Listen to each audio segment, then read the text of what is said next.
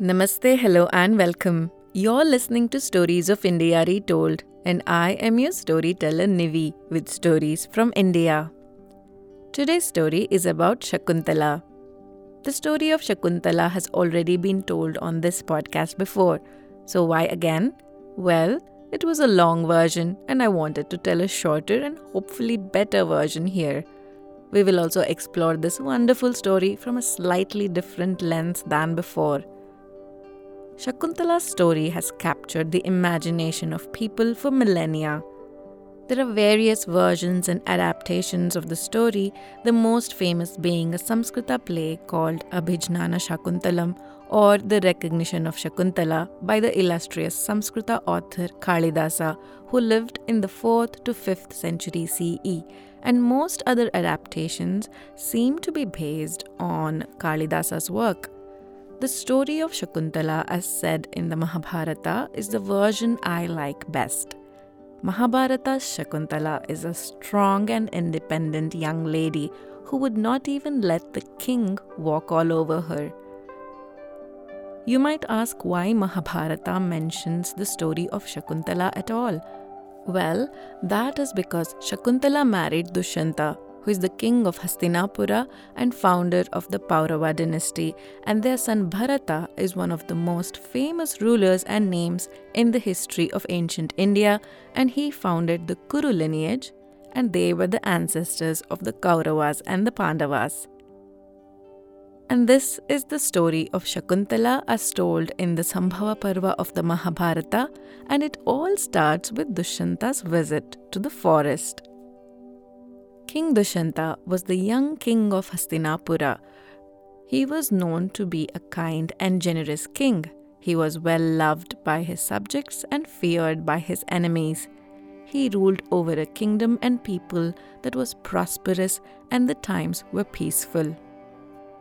One day, the young king Dushyanta, who was an avid hunter, decided to go on a hunt. The citizens of Hastinapura watched in awe as their king, accompanied by a large hunting party consisting of heavily armed men, horses, and elephants, set out for a long hunting trip. It was a grand sight. The thick of the forest wasn't exactly a friendly place. It was beautiful, rich with various trees, mountains, and valleys, but it was also a tough landscape with rocky, uneven surfaces. Water was scarce and the place was not fit for human habitation. But the war roughened Dushyanta and his men cared nothing about it. They fearlessly advanced deep into the forest and killed all the deer, elephants, and other wild animals that they could find. They did this for days, moving from one forest to the next, causing quite a carnage in their wake, leaving the surviving animals scared and confused. They were beginning to get tired, but they still pressed on. A hungry and thirsty Dushyanta, along with a few of his men, entered yet another forest, and from there they entered the woods, which was situated along the banks of the delta of the river Malini. And it was beyond beautiful. Such was the beauty of the woods that it had completely enchanted Dushyanta. It was magical, with its various flower and fruit-bearing trees filled with the sounds of the bees and birds, and various animals, both predators and prey, running around completely unafraid. Dushyanta continued to explore the place, and soon he discovered a busy hermitage. The chanting of the ascetics and sages involved in various rituals by the sacrificial fires filled the hermitage. Various groups of sages and students gathered around the hermitage and were involved in the study of the different Vedas and other subjects such as philosophy, theology, spirituality, science, and others. When Dushyanta found that the hermitage belonged to the great sage Kanva, he decided he must pay him his respects. He asked his men to stay behind and entered the hermitage alone. Finding no one inside, Dushyanta called out, "Is anyone here?" A moment later, a beautiful young lady, garbed in simple ascetic's clothes, entered the room and greeted him. Dushyanta told her that he was there to seek sage Kanva, and she informed him that Kanva was out collecting fruit but would be returning soon, and he was welcome to wait for him. Dushyanta was curious about the elegant and well-spoken girl in front of him. He wanted to know more about her, and so he asked her who she was. She told him that she was Shakuntala, the daughter of sage Kanva. Dushyanta was surprised, because it was a well-known fact that sage Kanva was an ascetic and he followed rigid vows, which included a vow of celibacy. The fact that he had a daughter did not add up.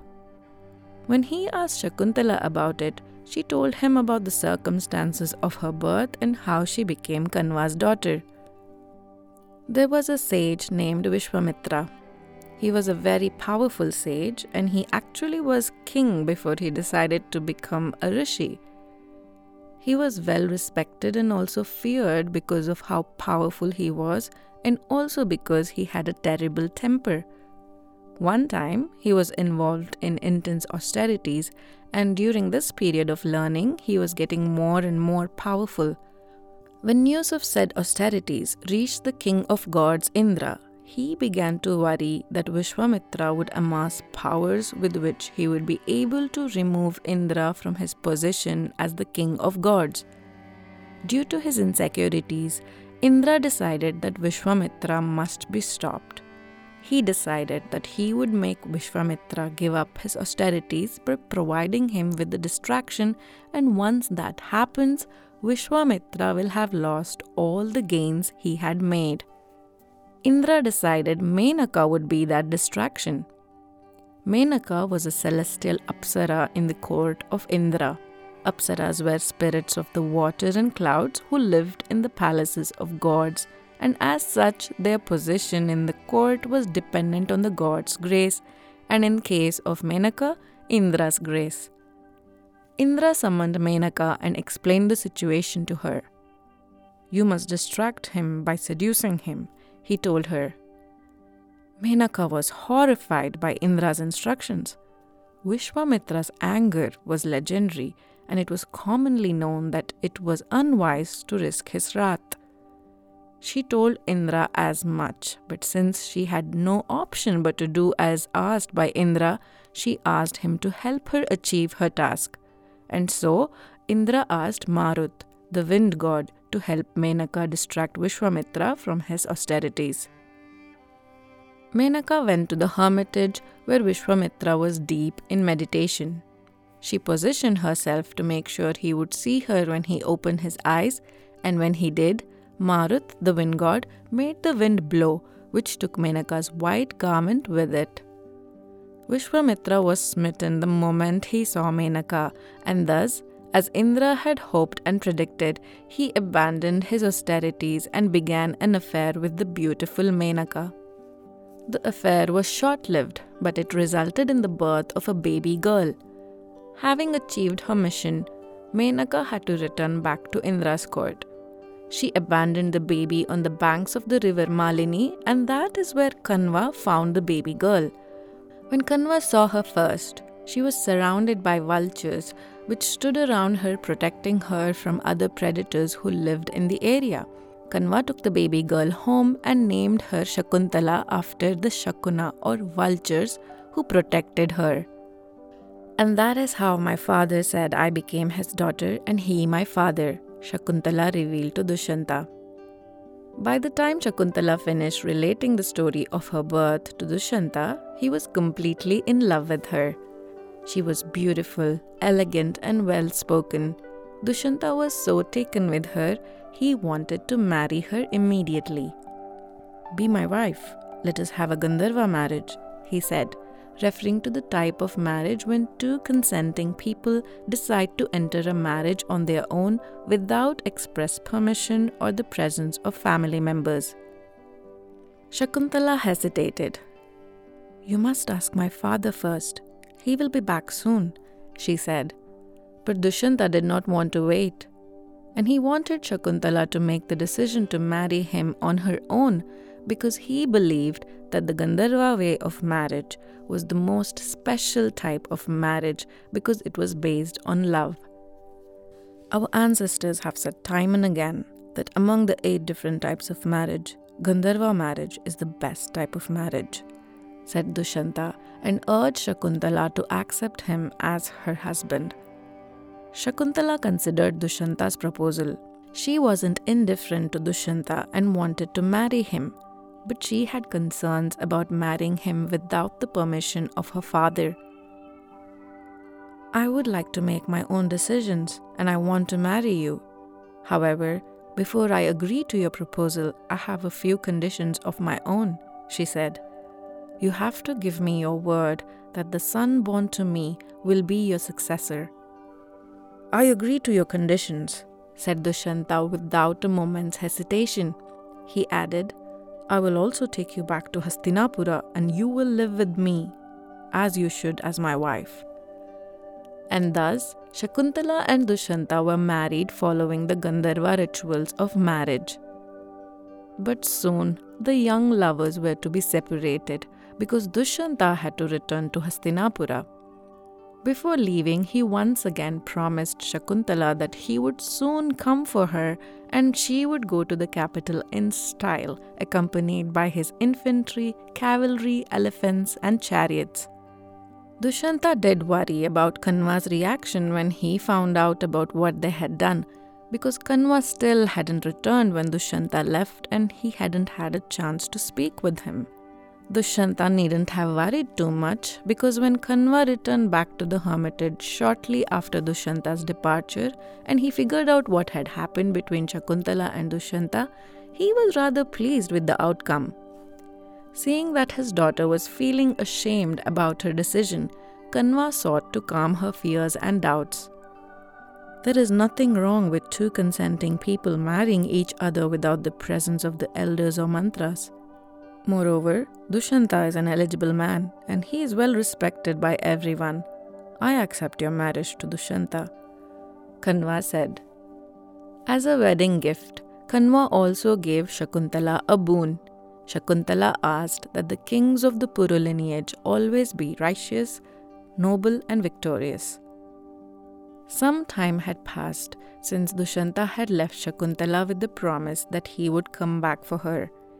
He was yet to come for her and Shakuntala was pregnant with Dusyanta's child. She gave birth to a healthy baby boy and they continued to live in Kanwa's hermitage. 6 years had passed. There was still no sight of Dushyanta. Shakuntala's son had grown into a strong young boy. He was a big boy. He was incredibly strong and afraid of nothing. He played with the wild animals near the hermitage. He captured wild animals like the lions, tigers, and elephants. He chased them around, he tamed them and played with them. He even rode them. Because he tamed everything, he was named Sarvadamana, the one who subjugated everything. Kanwa decided that Shakuntala had waited long enough, and because her son was growing quickly, he needed to be with his father as well. Kanwa told Shakuntala that it was time for her to go to her husband. He asked his trusted disciples to accompany Shakuntala and her son to Hastinapura. When they arrived at Hastinapura, they sought and received audience with Dushyanta in his court. Shakuntala told Dushyanta that she was here with their son and he needed to now keep his promise and instate him as his heir apparent. What promise? Dushyanta asked. I don't know who you are and I have no son by you. I want nothing to do with you. Dushyanta spoke harshly. Shakuntala was stunned into silence. She had not expected to be humiliated thus by the person she had loved and married. But as she stood there, ashamed, in front of all the people of the court, her hurt turned into anger. She wanted to lash out at the king for the injustice he was doing her, but she collected her thoughts and spoke calmly but firmly. Are you uttering these falsehoods because you think no one will know? Because you will know, as will God, as will the stars and the elements we are surrounded by. As your wife, I deserve to be treated with respect and kindness. A wife is the one who provides the son that a man needs to be his heir and to save his lineage. She is his partner who is there with him through everything he will face in life. She helps to bring joy and happiness in his life. For these reasons and more, even in the most difficult situations, one must never be unkind to his wife. Shakuntala berated him for refusing to acknowledge their son who would continue his lineage. "How can you abandon a child who is your own?" she asked. "Even ants carry their eggs and do not break them," she told him. "First, I was carelessly abandoned by my own mother, Menaka. Now you abandon me. It must be the punishment of my past sins. I will accept it and return to the hermitage. But you cannot abandon this innocent child," Shakuntala stated. Dushyanta continued to deny any relation to her and to humiliate her in front of everyone. He called her a liar and an opportunist. He disparaged her ascetic clothes and insulted her parentage, even calling her mother a courtesan. "Look at your son. Look how big and strong he is. If he is as old as you say he is, then how is he so big? You speak only lies and it shows your lowly birth. Go away," he said. "If you want to decide my worth according to my birth, know that my blood is nobler than yours. Menaka is one of 30 gods and she travels the sky, so can I. My birth is much more superior than yours," Shakuntala said. Shakuntala called Dushyanta small-minded and likened him to a fool who prefers to find faults and evil in others rather than identify the good in them. "You are a king, and yet you break your oath by speaking lies. I cannot abide by those who do not care for the truth. I could never be with someone who speaks lies and refuses to trust my words. I am leaving. But when you are gone, my son will be king," she declared and got ready to leave. Just as she was about to leave, an Akashavani, which was a celestial voice from the sky, stopped her in her tracks. "Shakuntala tells the truth," the voice boomed loud enough for every advisor, minister, priest, preceptor and other persons present in the court. The voice told Dushyanta to do the right thing and to accept Shakuntala and her son. "Your son will be called Bharata because you will maintain him because of what happened today," the voice declared. Surprisingly, Dushyanta seemed delighted by the announcement. He turned to the people in the court and declared, "You've heard the messenger of the gods himself. This woman is my wife and this boy is my son. I, of course, knew of it right from the beginning. But if I accepted him right away, there would be those in the court who would not accept my words as truth and would not fully accept Bharata as my rightful heir," he explained. Dushyanta went to Bharata and hugged him affectionately. Next, he went to Shakuntala and explained to her why he didn't immediately accept her and had to lie about their relationship. "I did it to make sure people would accept you and my son without reservations," he told her. And thus, Shakuntala and Dushyanta were reunited, and as promised, Bharata was instated as Dushyanta's heir and he ruled the kingdom after Dushyanta. And this is the story of Shakuntala as told in the Mahabharata. That is all I have for you today. Thank you so much for listening.